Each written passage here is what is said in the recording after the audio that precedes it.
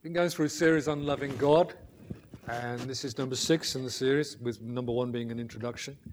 And we've looked in recent weeks at loving God and His law, His word in terms of the whole of the Scriptures, His ways last week, and one of His ways that I particularly felt to emphasize last week was honor, and how that works. That God really values honor and commands us to honor those that are over us in the Lord, and honor our spouse and so on. And these things matter to God. They're part of His ways. And today I'll pick up again by one of the scriptures we kind of used to almost finish off last week. Romans 13 verse 7.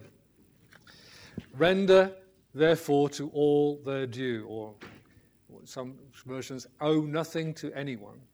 Taxes to whom taxes are due. Customs to whom customs. That's not the same as saying another kind of tax. That's traditions. Fear to whom fear. Honor to whom honor. Taxes, my brother and sister, are to be paid. No Christian should evade paying taxes, whether income tax, fuel duty, VAT, or whatever. We should honor customs and traditions where they're not disagreeable to Christian faith and conscience. And then there are these issues of fear and honor. Looked at honor last week. So today, we're going to be talking about the fear of the Lord. Interestingly, that is a picture that Colin Dye used for a series at Kensington Temple, which is the biggest Elim church in the country, on this very subject, the fear of the Lord. So I've borrowed an Elim logo. Look at that one, from Colin Dye. The fear of the Lord. I've had in the past Christians say to me, we don't need to consider the fear of the Lord as Christian believers because, and they quote this phrase, perfect love casts out fear. The question mark is mine. It's one of those, we talked about people who want to redact Scripture. They want to take a bit of Scripture from here and use it to rub out other stuff all over the place. You know. Yeah, no. Thank you. I don't know if you got all those. No, you can't do that. This is one of those phrases that people want to use to redact, to rub out other Scriptures. Let's look at the phrase and where it is found. I'm going to read it to you long, but you can see there the reference shorter. Pick it up in 1 John 4 verse 12. The phrase in question is in verse 19. No one has seen God at any time. If we love one another, God lives in us and His love has been perfected or matured in us. By this we know that we live in Him, because He in us, and He is in us, because He's given us of His Spirit. And we've seen and testified that the Father has sent the Son as Savior of the world. Whoever confesses that Jesus is the Son of God, God abides, lives in Him, and He in God. And we've known and believed the love that God has for us. God is love, and he who abides in love abides in God, and God in him. Love has been perfected among us in this. Now listen, that we may have boldness in the day of judgment. Because as He is, so are we in this world. There is no fear in love, but perfect love casts out fear, because fear involves torment. But he who fears has not been made perfect in love. We love Him because He first loved us. Let me move this mic down a bit so I don't bash it so much. We love Him before He first loved us. The context there, perfect love casts out fear, is its fear of condemnation at the last day. John is returning to something he said earlier in 1 John 2. Now, little children, abide in Him, that when He appears, we may have confidence and not be ashamed before Him at His coming. Perfect love casts out fear of death, condemnation, and hell. If you know you're loved by God, you no longer fear judgment. There is therefore no condemnation for those who are in Christ Jesus. It deals with that bit of wrong fear, a foreboding fear of future accountability. So such fear of, one day I'm going to be judged, such fear would torment us. Fear has torment. But God's perfect love casts out that fear. Notice there that John is also emphasizing God's love for us. We love Him because He first loved us. So the fear of God is part of the loving God. So I don't accept that these words of John, inspired by the Holy Spirit, are to be used to wipe out a whole bunch of the rest of the Scripture, which we're going to look at now, which talks about the fear of the Lord. Fear in Greek is phobos. You're familiar with phobia. almost any word gets phobia stuck at the end of it nowadays, doesn't it? Phobia.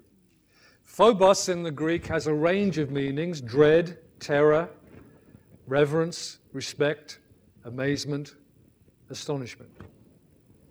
What I'm saying this morning is, okay, let's rule out the first two, dread and terror. But the other meanings all still stand. We are to treat God with reverence, respect. We are to be astonished and amazed by his greatness. John is, I believe, saying that God's perfect love towards us removes fear in the sense of dread of condemnation and punishment. Paul uses a similar expression in 2 Corinthians 5:11, where he says there that knowing the fear of God, and some translations put terror, but it's the same word, you're just telling you what it probably means in that context. Context, by the way, is the number one principle of understanding Scripture. Number one, context. Where is it? Where is it found? Where is it connected to? Where do we find some in the Scriptures? Context. Paul says, knowing therefore the terror of the Lord, we persuade men. Paul is not saying we're afraid of God if we don't tell people. He's saying we're afraid for them. We're afraid for them. And I've got a new phrase, understanding that from 2 Corinthians 5. If someone accuses me of a something phobia, I'll say, no, I'm not afraid of people, I'm afraid for people. Because one day we will all give account to him. Knowing therefore the fear of the Lord, we persuade men. Take away the first two of those meanings, dread and terror, and we are left with the rest. Reverence, respect, amazement, astonishment. That for us is what the fear of the Lord still is. Here's one thing this is repeated through the law of the Old Testament, through the first 5 books of Moses, particularly Leviticus, Deuteronomy, Numbers and Deuteronomy. This sort of phrase comes up again and again. These things are put together in different orders, in different ways, different times. You shall walk after the Lord your God and fear him and keep his commandments and obey his voice. You shall serve him and hold fast to him. Every section of the Old Testament, the law, the judges, the narratives, the Psalms, the Proverbs, the wisdom scriptures, the prophets, they all teach this same thing, the fear of the Lord. Psalms and Proverbs are full of it. And you know that little tricky book, Ecclesiastes? It's hard to get your head around them, what is it? The central theme and thread of Ecclesiastes is this one, fear God. All right? It's written by a man who's kind of in a depressed state, and that's why it's difficult to read. But the central point of Ecclesiastes is, this is the sum of it, fear God. We're familiar with these phrases from the Psalms, and I could have done dozens of these scriptures. All right. God is greatly to be feared in the assembly of the saints, and to be held in reverence by all those around him. For the Lord is great and greatly to be praised. He is to be feared above all gods. Some of these are songs I used to sing when I was younger. We used to sing in church. And then Malachi, I like this. It's at the end of a whole discussion that God's having with his people, let's say. He says, for I am a great king, says the Lord of hosts, and my name is to be feared among the nations. Let's have a little bit of fun for a moment, shall we? If I say to you, God is good, you will probably reply something to me. Shall we try it? God is good. Okay, you can do better than that. God is good. All the time. And all the time? God is good. Let me change it up. Try this one. God is great. All the time. Oh, you weren't so sure about that one. I played a trick on you. Come on, do it with me. God is great. All the time. And all the time? God is great. Great. You see how we're so used to saying one thing, and we're not used to saying something that is equally important, equally true. God is good and God is great. God is, let me put this really, really simple, like any 4 or 5-year-olds not gone out to that thing. God is big and I am small. So if any problem is to me too big, maybe I'm not thinking about God being big enough to deal with my problem. Just maybe. Maybe my God is too small. The way I think of him. God is great. Let's look at the epistles now, because both the two major writing apostles in the New Testament, Paul and Peter, both very clearly talk about the fear of God. Listen to this, 2 Corinthians 7 verse 1. Therefore, having these promises, beloved, let us cleanse ourselves from every filthiness of the flesh and spirit, body and soul, perfecting holiness in the fear of God. Is the fear of God New Testament stuff? Yes. You bet it is. Sorry, I've shot my bolt before we got there. Let me go this way. Ephesians 5 verse 21, submitting to one another in the fear of God. And that's talking about marriage.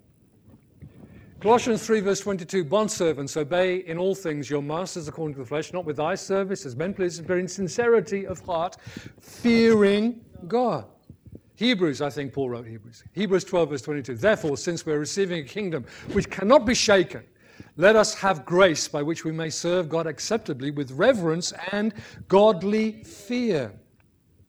And then good old Peter. 2 from him. Honor all people. Love the brotherhood. Fear God. Honor the king.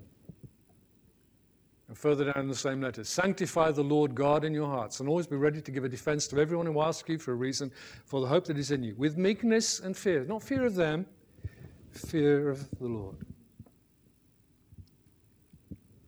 For me, though, what I'm going to give you next is the sledgehammer against this silly idea that we not have to have anything to do as Christians with the fear of the Lord. It's the words of Jesus himself. I'll read you the longer version. I'll put this verse up in a minute. Jesus himself tells us to fear God. Start at verse 27 in my notes. Whatever I tell you in the dark, speak in the light. What you've heard here in the ear, preach on the housetops.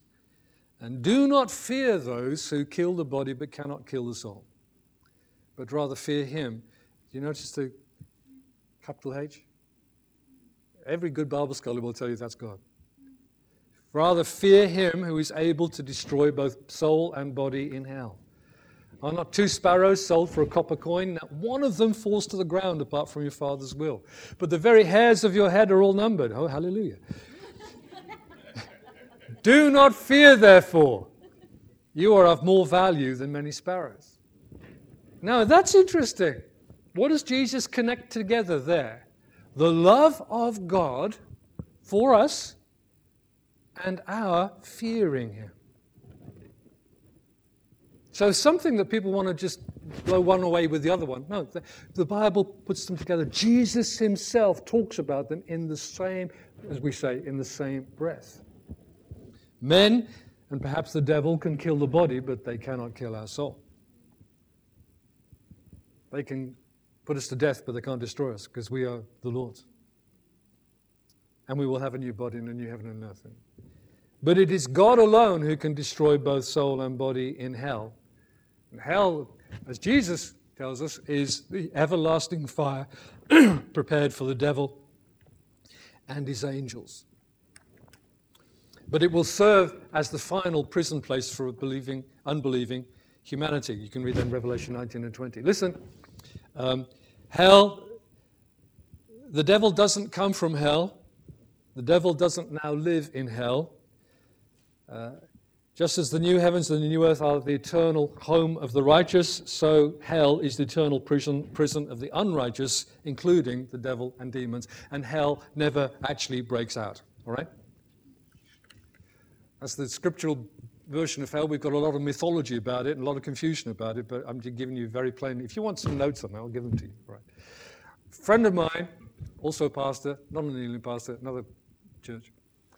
One day, I was saying some of these things to him just in conversation over a cup of coffee, and he went, "Oh no, you can't be right there." And he said, "I'm preaching on that soon." I said, "Well, would you like some notes? And you can look at it yourself."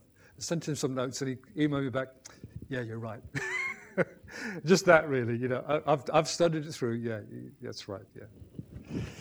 Jesus here tells us to fear God, who has all power over life and death and future destiny. And then he goes on to tell us, and we'll come back to that in a little while, not to fear anything else, since our Father cares for us. Fear God, but don't fear anything else. It's one verse just to tell us about the fear of the Lord in the early church, the first Christians, the first few decades of Christianity. Then the churches throughout all Judea, Galilee, and Samaria had peace and were edified, built up. And walking in the fear of the Lord and in the comfort or strengthening of the Holy Spirit, they were multiplied. So we have clear evidence there. The early church knew what they were about. They knew about the fear of the Lord. They walked in the fear of the Lord. Walk just means live in every sense. Not only is the Old Testament full of teaching about the fear of the Lord Jesus teaches it, the apostolic writers affirm it, the early church examples it. But modern Christianity, and this has been going on for decades, I've been having this discussion with certain people, oh, that's not for us, that's the old stuff. Well, let me say this very plainly. Whoever teaches you that we are not to connect with the fear of the Lord at all because, quotes, perfect love casts out fear, quote, out of context, is a poor teacher and shall be, according to the words of Jesus, called least in the kingdom of heaven. All right? Because they're dismissing the instructions of Scripture, which are for our good. Fear God as Father. Psalm 103, verse 13. As a father pities his children, so the Lord pities those who fear him. As a father loves and cares for and has sympathy with and his children. Now, if I talk about fatherhood or parenting, here's the problem. We all start to check out how we were raised. We go back to our own childhoods. So let me say this, that the British or Caribbean or West African or Southern African or whatever way of parenting that we experienced may have had some good points, but it will also, I'm certain, have had some bad points. All right? Our personal experience of being parented may be good, bad, or mixed, and it will be different according to the background we grew up in. The only true good Father is God. He is our good Father, yet He is our great Father, and He is to be feared. It's to do with honor and respect. It's how the Lord's pattern prayer starts, isn't it? When you pray, say, Our Father in heaven. He is high, lifted up, exalted, greater than I can imagine, bigger than I can comprehend. In fact, the Scripture describes Him as measuring the universe like that. The span of his hand. You say, oh, we can't take that literally. Oh, forget the nonsense about literally and figurative. The Bible just presents this picture to you, so you imagine it and you go, wow! Yes. God measures the universe between his thumb and his finger. Amen. That's big, man. Our Father in heaven, hallowed be your name. May your name be honored, holy, revered, reverenced, respected. I could hang out on that for a long time. Just stay there. Hallowed be your name. Your kingdom come. Your will be done on earth as it is in heaven. Little thought on hallowed be your name. Just going to leave this as a question with you. The Lord in the commandments, the Ten Commandments says, you shall not hold my name in vain. And the world does it all the time. And I just want to question this. Are we taking that seriously, we Christians? How do we use the name of God? When OMG comes up all over the place, all over, text and all the rest of it, and things, and OMG. Are we reverencing the name of God? Do you know that observant Jewish people won't pronounce the name of God? And our own children had a Jewish teacher at school, and she would write on the board, G-D. Wouldn't write the full name of God. And I'm not saying, oh, you silly so-and-so. I'm saying, well, that's reverence. You know, I'm accepting that they're doing something because they're taking seriously how you handle the name of God. I think we've got very casual about how we use the name of God. And I want you to have a think about that.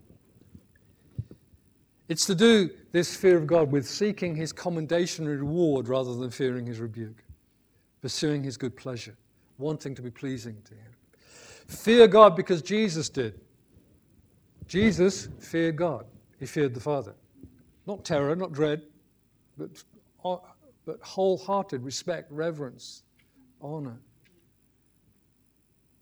Here's a scripture about Jesus before Jesus came. Isaiah 11, verse 1 to 4. 600 years before Jesus came, Isaiah prophesied this about him. There shall come forth a rod from the stem of Jesse, and a branch shall grow out of his roots. The Spirit of the Lord shall rest upon him. Capital H is all right through here. The Spirit of wisdom and understanding, the Spirit of counsel and might, the Spirit of knowledge and of the fear of the Lord, the fear of Yahweh. His delight, Messiah's delight, is in the fear of Yahweh.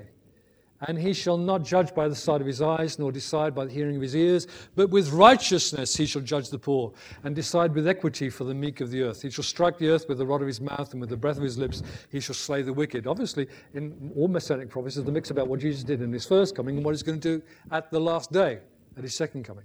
So there's a gap between those two called this age of grace, thank God. All right?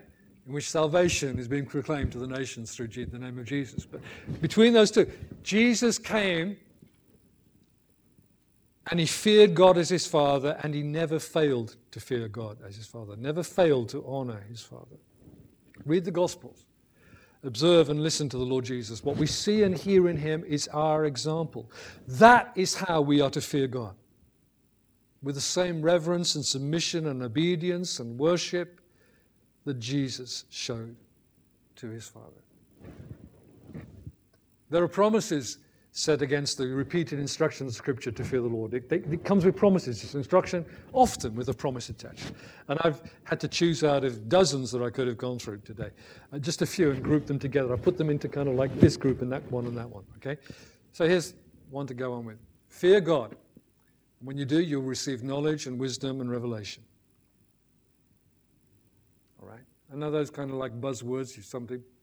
You know, people might prophesy that, and you think, I'm not sure what that means. It means you will understand things you wouldn't have understood otherwise. You will know things you wouldn't have grasped otherwise, and you'll see things you didn't see otherwise. Psalm 110, verse 10, the fear of the Lord is the beginning of wisdom. A good understanding have all those who do his commandments. Notice that, not just hear or read, who do his commandments. His praise endures forever. Skip back to Psalm 25. Who is the man that fears the Lord? Him, the man, shall he, God, teach in the way God chooses.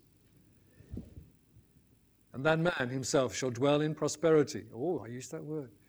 And his descendants shall inherit the earth. Next verse. The secret of the Lord. Stuff he doesn't tell many people. The secret of the Lord is with those who fear him, and he will show them his covenant. Amen. The more you respect and reverence the Lord, the more you will find his knowledge, wisdom, and revelation opening up to you. And I can say this. Some people say, well, I've tried reading the Bible, it doesn't work. If you don't fear the Lord, the Bible will be a closed book to you, even though you're looking at it and reading it. You have to have an open heart to God to receive God's word. The fear of God is the beginning of wisdom, the beginning of knowledge, the beginning of revelation, a right respect to him. Fear God and hate evil. Just a couple on this as too. Job 28. Job is probably the oldest scripture. And to man he said, behold, the fear of the Lord, that is wisdom, and to depart from evil is understanding. Proverbs 3, verse 7. Do not be wise in your own eyes. That's a difficult one in this generation. Fear the Lord and depart from evil. In fact, Proverbs goes on in other places. Don't go near it, run away from it, avoid it completely. Don't let your feet go near the stuff. Doing the wrong thing, the wicked thing, the unbelieving thing. Proverbs 8, verse 13. The fear of the Lord is to hate evil. We don't like the word hate, but there are things we should hate. This is one of them. Evil. Pride and arrogance and the evil way and the perverse mouth I hate. You can't love and fear God without hating what he hates, which is summed up in one word here in these scriptures, evil. All that is harmful, all that is contrary to God's order, God's ways, God's glory. And We've talked about this in terms of God's law and God's order. If it is not good to him, it's not good for us. Whatever opinion is running around the world.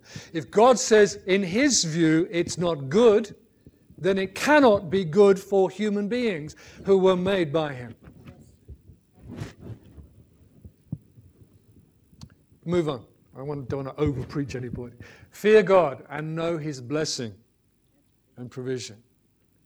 Blessing is not just a warm glow during a Sunday service. I looked up, I can dig around in Greek. I've learned enough Greek to do that, but I barely can even recognize Hebrew letters. I'm an ignoramus with Hebrew. So I have to go to some good books and find out what they tell me. And this is what I discovered yesterday afternoon. All right.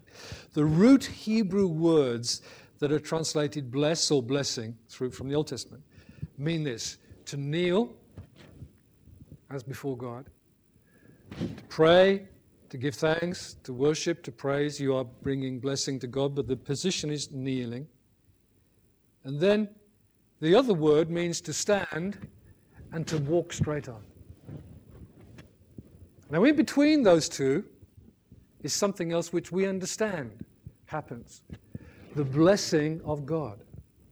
As we kneel, whether literally or, in our hearts before him, and submit to him, God places his hand upon us and speaks words to us. He may do that by a representative, one of our brothers and sisters. Yeah. And we receive the promise of his goodness. We're assured again that he's with us, that he's our helper, he's our supplier, he's our strength, he's our fortress, he's our refuge. And we get up and we go out and we go on in the courage of future grace. The promise of his goodness. That is the Bible word picture of blessing. To kneel, to receive impartation, which is more about God's words than even feelings. And then we get up and we go on. Now, here's the thing. We were looking at something in Equip, the leadership training on Thursday night. 3 prayers somebody might pray before a Sunday morning. I won't go into that this morning. I'll probably forget them anyway. But here's a summary of the way I wrote it down later on in my notes. All right? We can pray. We can come on a Sunday, and we just want to be blessed and get through.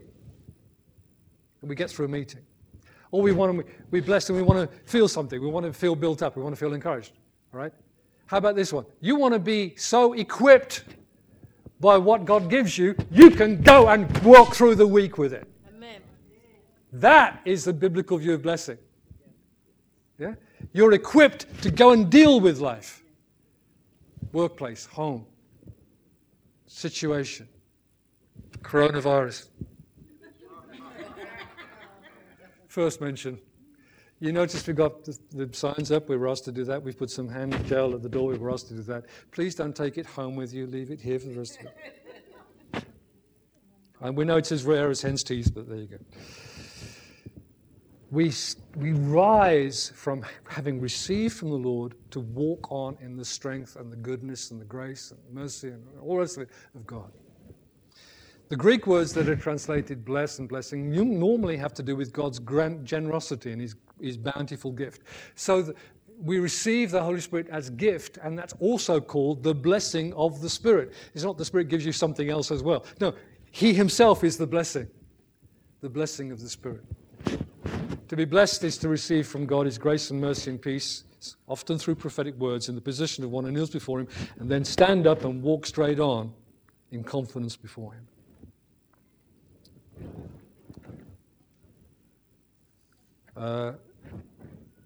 On this subject of God's blessing and provision. All right, these are the promises. I've spent a long time doing that.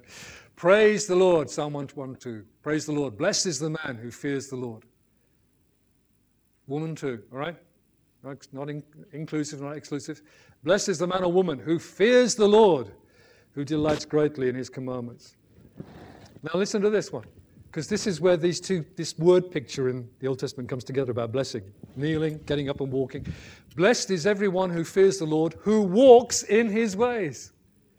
When you eat the labor of your hands, you shall be happy, and it shall be well with you. Your wife shall be a fruitful vine. Wives, you have to turn that around to something meaningful for you. Okay. In the very heart of your house. Your children like olive plants around your table. What a wonderful thought. Blessed, behold, thus shall the man be blessed who fears the Lord. Further scriptures point to God's gracious protection and provision. The things we pray for in the pattern prayer, keep us from evil, give us this day our daily bread. Those things are promised in Scripture to those who fear the Lord. The fear of the Lord prolongs days, but the years of the wicked will be shortened. I love this Scripture. Oh, fear the Lord, you his saints. There is no want to those who fear him. Are these good promises? Yes. Fear God and be confident and secure in him. Know that you're in a place of safety, living under his care, under his eye, under his hand. Behold, the eye of the Lord is on those who fear him, on those who hope in his mercy, to deliver their soul from death and to keep them alive in famine. Proverbs 14. In the fear of the Lord, there is strong confidence. So it doesn't unseat you. It doesn't weaken you. It makes you confident. When God is big, it doesn't matter how small you are. If God is big enough for you, there is strong confidence. And his children will have a place of refuge. The fear of the Lord is a fountain of life, to turn one away from the snares of death. Why? Because you are learning to hate evil too. Proverbs 19, the fear of the Lord leads to life. And he who has it will abide, will live in satisfaction. He will not be visited with evil. So we come back to what the Lord Jesus said in Matthew 10. Fear God and nothing and no one else. Fear the one who has the power of life, death, and destiny, trusting in him as your Father, and do not fear anyone or anything besides. Now, when I was searching through scriptures, of course, some of the scriptures, if I looked up fear and either God or Lord, and you can do that with computers, quite a number of the answers that came back were ones I couldn't use to talk about the fear of the Lord, because actually they say this. God says this many times to many individuals and groups of people. Do not fear, I am with you. Do not fear, I am your God. Yeah? Do not fear what they fear. Do not fear their gods, for I am your God. So it's the kind of do not fear, because I'm the one who's in charge. I'm the one who holds you. I'm the one who's called you. I'm the one who's chosen you. This is what the Lord spoke to Israel and its leaders. Fear me, not your enemies. I'm paraphrasing. Fear me, not your enemies. Fear me, the Lord. Don't fear their gods. And later through the prophets, he told them not to fear what other people fear, but to fear and trust in him. And I remember the scripture just literally overnight. Woke up early this morning. The word conspiracy came in my head. I know a scripture with conspiracy. It took me ages to go and find it because I was looking in the wrong version. Isaiah 8:11. The Lord spoke thus to me with a strong hand and instructed me that I should not walk in the way of this people, nor be afraid of their threats. Sorry, no, I've missed it out. Do not say a conspiracy concerning all that this people call a conspiracy. Just don't go with the crowd in the things that they're fussing about and fretting about and worrying about. Nor be afraid of their threats or be troubled. The Lord of hosts, him shall you hallow. Hallowed be your name. Let him be your fear. Don't fear what they fear, fear God. And let him be your dread, and he will be as a sanctuary. Men's hearts failing them for fear. They're either fearing the coronavirus or the collapse of the economy because of the coronavirus. Do not fear what they fear. We were praying on Friday night, and I had this thought in my head. If you're familiar with the Exodus story, the people in Egypt being brought out to Canaan, to the promised land. We live like everyone else in Egypt, but our neighborhood is called Goshen.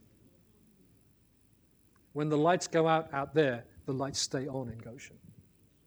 When other people's animals are being killed by by the plagues, our animals are fine because we live in Goshen. And when the firstborn are being killed, we in our blood-daubed houses, our firstborn are fine, thank you very much, because we live in Goshen. Now, what am I saying? We live under the hand of God. The rest of the world doesn't. We do not fear what they fear because they do not have God and we do. Amen. Hallelujah. Okay, it sounds a silly phrase, but I just felt to say it this morning. We all live in Egypt. The plagues come, and some will affect us. Some things may affect us. But you know what? We have a different neighborhood name. God reigns over us. So I'm going to rest on his words when I say to you, fear God and nothing and no one else. Fearing the Lord and staying in the love of God keeps you from all other fears. And by the way, the coronavirus is probably, in the end, no more deadly, doesn't create more mortality than many, many bad viruses have done in the past. Flus and so on. It's just that this time everybody's worried and counting and trying to prevent the breakout. Here's a lovely verse. You might want to write this down. Wisdom and knowledge will be the stability of your times and the strength of salvation. The fear of the Lord is his treasure. What you know from God's truth, from God's word, what you understand about his precious promises and his instructions to us, is the stability for you, for us, in however difficult the times are. We know what other people don't know. That's not us making a proud boast. It's just God has given us to understand his grace, his greatness, his goodness. We rest in him. We depend upon him. He's the strength of our salvation. It isn't the strength of my faith, it's the strength of my God. And the fear of the Lord is his treasure. Oh, that's a strange phrase, isn't it? How do you interpret that one? The fear of the Lord is his treasure. Well, the best I can do, just to be simple with you, is there's an extraordinary reward for those who will fear and trust God. He will extraordinarily reward those who fear him and trust him, especially through the disturbed times, the difficult times. I've got two more quick points, just scriptures behind them. Fear God and encourage one another to do the same. Here's a scripture, Malachi 3:16. Then those who feared the Lord spoke to one another. The Lord listened and heard them, so a book of remembrance was written before him. See, this is the fear of the Lord becoming his treasure. The book of remembrance was written before him for those who fear the Lord and who meditate on his name. It goes on, and they will be mine, says the Lord. They will be my jewels, is the Hebrew word there. They'll be my jewels when I make up my crown. Those who feared him and have encouraged others around them to do the same. Not how dreadful, how terrified are we today? No, it's how much are we honoring him? How deep is our reverence for him and how firm is our obedience towards him? Encouraging one another to love and trust and depend upon the Lord. We speak often to one another. That's why I say again and again to people, Sunday to Sunday is a long week. And it turns the second E into an A. Yeah. Waiting 7 days for more grace and more faith and more input from our brothers and sisters. 7 days without prayer will make you weak. W-E-A-K. Book of Remembrance was written before him for those who spoke to one another often, to encourage one another in the fear of the Lord. This positive, honoring, reverencing. I mean, the problem is that the language has got so broken down and become futile, inane, empty. People talk about, oh, that was really amazing. Why don't you just say cool? And then this American awesome has come into English as well. We still say awesome, but it's really awesome, is it? Is it breathtakingly, heart-stoppingly awesome? Because God is. Have Have you, like me, at some point in your life, so felt the presence of God you were kind of afraid to breathe? Awesome, man. Really awesome. Not just the way that people use the word. That's the fear of the Lord. He is awesome. Astonishing. See, awesome kind of catches your heart and stirs it. Amazing catches your brain and flips it around like, I don't get that. What's happening? I don't know what's happening. God's at work. And He's so much wiser and so much more knowledgeable and so much bigger than you that you cannot comprehend it. He does stuff and you're going, what's happening, God? Because He's astonishing you. What was that? What would that just happen? How did that happen? Sign and wonder. Why? Our God is amazing. That He deliberately befuddles people who think they're smart. He takes the wise in their wisdom so they realize they're just as dumb as everybody else compared to God. Fear God and encourage one another to do the same. I'm wandering off the subject. Let's come back. Thank you. Fear God, last one, and teach your children to do the same. Ooh, ouch. Yeah. Back to Deuteronomy. Gather the people to me, and I will let them hear my words, that they may learn to fear me all the days they live on the earth, and that they may teach their children. I said before in looking at Sabbath, one of the clear functions of the Sabbath was that the families were at home together. They weren't commanded to do much else but to rest. Seriously. And when they're resting all day together, what do? They talk. They weren't forbidden to do that. They were encouraged to do that. And so, within the family situation, on a Jewish Sabbath, the fathers sat down and talked to their children. And what did? They talked about the Exodus. They talked about the goodness of God. They talked about the greatness of God. They taught their children to fear the Lord just as they feared the Lord.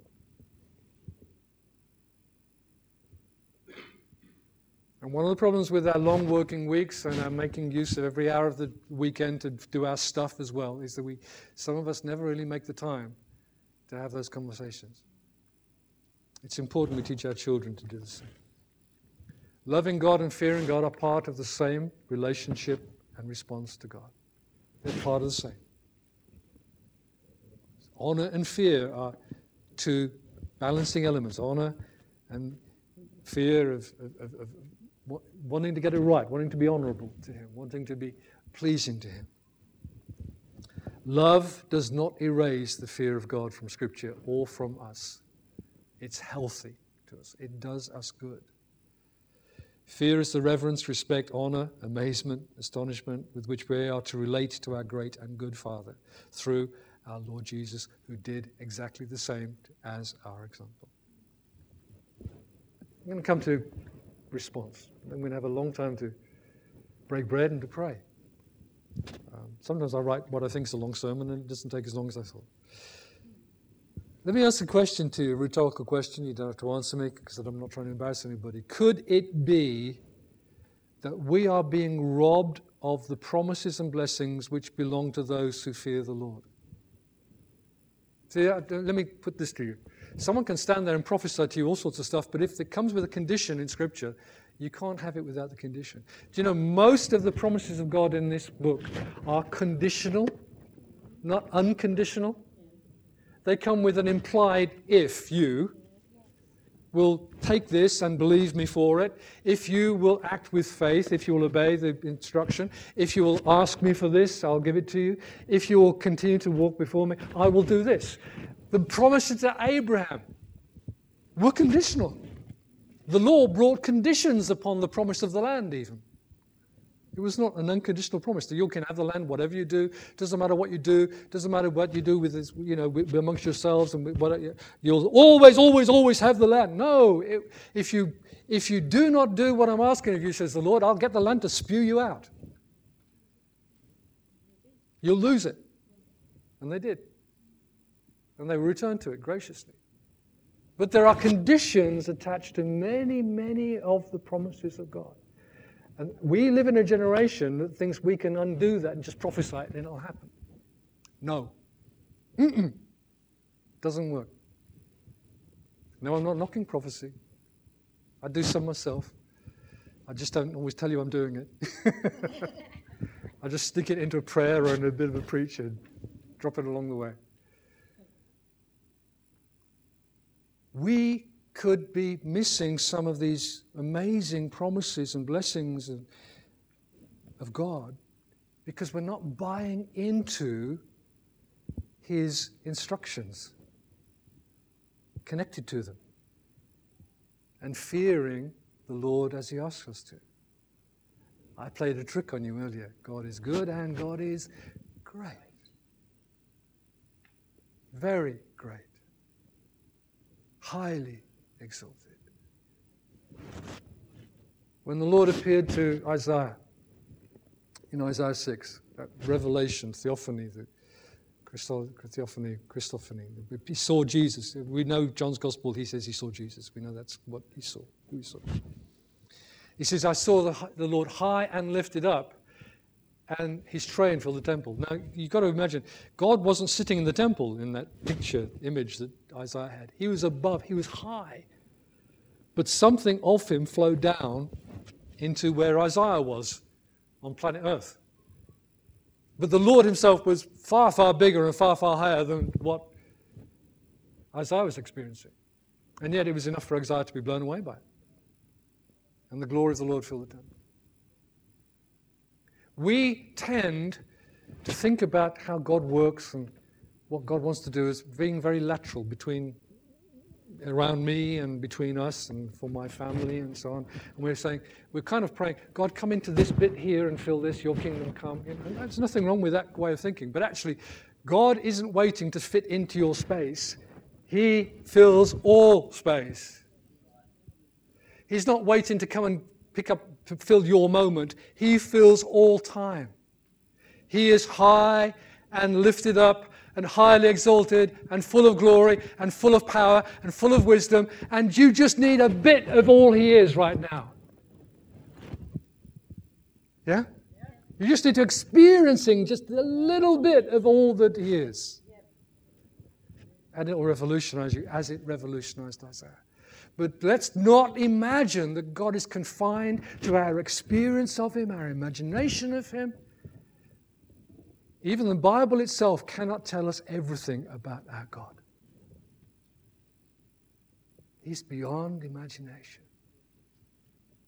Awesome.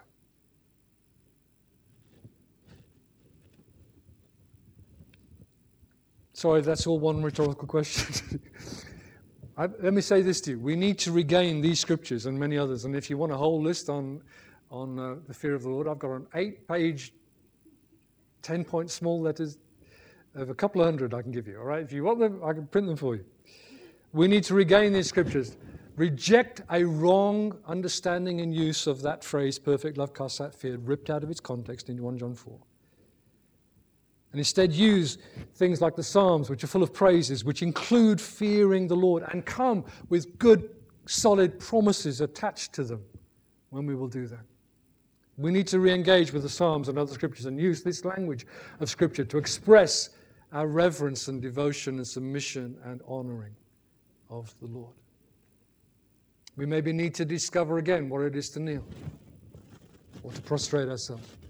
Not because, I really feel like doing that. Just that I'm choosing to do that because I'm going to make a choice that this is what I'm saying to the Lord. And I'm demonstrating it physically even. I will do that if the Spirit moves me. Why don't you just do it because you think it's a good idea? I'll tell you what, in my experience, the Holy Spirit turns up when I obey and when I do something, not when I just sit waiting around.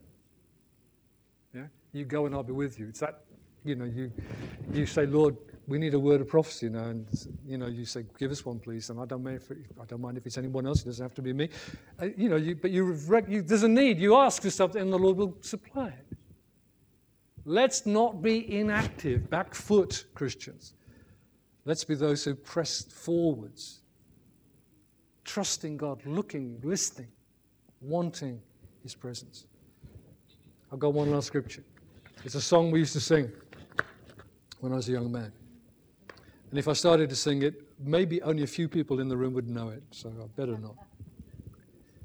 It's just these words. From Exodus 15, all the way back in Exodus. Who among the gods is like you, Lord? Who is like you? Majestic in holiness, awesome in glory, working wonders. The Old Testament saints' experience of God, the Scripture tells us, Hebrews and so on tells us, Corinthians 2, Paul writes in those two scriptures. Their experience and knowledge of God was like this compared to ours. We don't know everything, but we have more revelation. We have more knowledge than they did. If they could say that about God with this much, what should we be saying about God with all that we have received, with all the instruction that we have, with all the experience of His goodness that we have? Answered prayers, people being brought to faith, people being healed from diseases. We should be jumping in the air, dancing around the room, lying on the ground. Who cares? It doesn't matter which of those you do. Do you understand what I'm saying? But we should be able to be saying this sort of thing, using the language of Scripture, making it our own, and saying, this is our God. Fear Him, you saints. There's no want, there's no lack for those who fear Him. There's no insecurity, there's no unforeseen danger for those who fear Him. Your life is in His hands. A friend of mine, just this week I heard a friend of mine, he's gone for tests and it's kind of, not looking good. That's no one here, by the way, so don't go, all right, someone else. But his testimony was this: well, it'll either get me now or in 15 years' time. And I'm ready to go to be with the Lord. So he said, I've got to convince a few people around me that it's really okay either way. If the Lord heals me, wonderful. If He doesn't, I'll go to Him. And I think, good for you. Yeah? We're realistic about it. Death could come to us, but it cannot separate us from the love of God in Christ Jesus. Man and maybe the devil perhaps can destroy the body, but I fear Him who has the power of life and death and heaven and hell and destiny. I fear Him. And in His love, I am secure. Do not fear, says Jesus. He numbers the hairs on your head. He loves you more than the sparrows that He feeds. Secure in the love of God, yet the love of God does not erase this greater part of fearing Him. We are instructed and promised and encouraged, Old Testament and New Testament, and chiefly by the words of Jesus Himself, to fear the Lord. Come before Him with reverence. Kiss the Son. Bow before Him. Go and read the Psalms. How about you read Psalm 33 and 34? I almost did a little trick and put up a Psalm 33 and 34 with all the bits about fearing God blacked out, and you can see there wasn't a lot left. Go and read Psalm 33 and 34. Make them yours. Buy into these precious promises of God and say, here's just another phrase from the Psalm, just plucked out from reading them the last few days. Unite my heart to fear your name. Lord, do such a work in my inner man, in my inner being, that it comes together and joins up and says one thing: may your name be honored. Unite my heart to fear your name. Let's pray.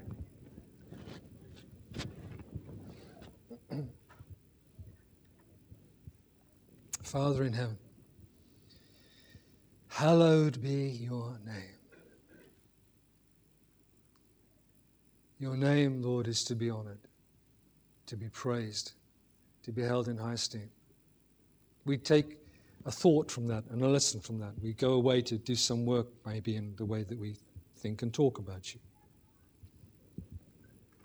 Father, we pray with the scripture that you will unite our hearts to fear your name. Not with dread, not with terror. You freed us from those. But with the healthy respect, reverence, and honor that causes us to love the things you love and hate the things you hate. To receive with meekness your word that directs us and instructs us and shapes us. To be pursuing the things which are honorable to you and therefore will be good for us and for others. To shape every bit of life according to your grace, Lord. And we thank you for this image of blessing which was new to me, and I pray that it will have touched some people today. That we, in an attitude of humility, we receive from you enough to put us back on our feet, to walk this world in confidence in you. Lord Jesus, therefore, we pray, may the blessing of God be upon us as we submit ourselves to you in honor to your name and fear to your glory. Let me just say this. If you're just a beginner, you're here today and you haven't even begun, honestly, come on, let's be honest now. You haven't even begun to be a Christian.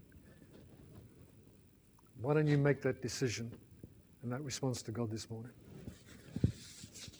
Say, Lord Jesus, okay, enough. I'm turning to you. I'm asking you that from today I can follow you and know you. See, the minute you humble your heart, God responds and honors. He always comes close to a humble heart. If you think you have all the answers and you can sort out the whole of life and you can do it all on your own, you're going to be waiting for God to surprise you somewhere along the way. I would not suggest you do that. Do what the Scripture says. Turn to Him. Talk to Him. Ask Him to take control of you and of everything around you and reshape you and the way you live for His honor. What pleases God will be good for you. You might not think that now, but it will. You will discover that God's will is good. You'll be better in His hands than in your own. Make your prayer to Him right now. Just a moment.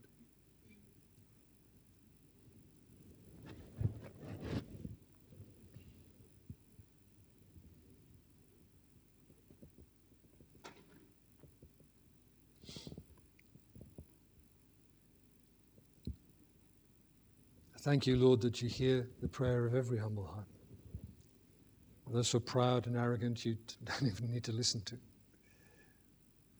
But those who open their hearts to you in honesty, humility, will always be heard in heaven. Thank you, Father. Now, as we break bread together, we pray that these things, the bread and wine, that remind us again of the body of Jesus broken on the cross and the blood that was shed there, through which we are joined to God through Jesus, through this one sacrifice of one man for all sin, for all time, and for every one that's been given by the Father to the Son. We thank you, Lord. We dare today to believe again and rejoice again that we are yours through the sacrifice of Christ for us. Amen.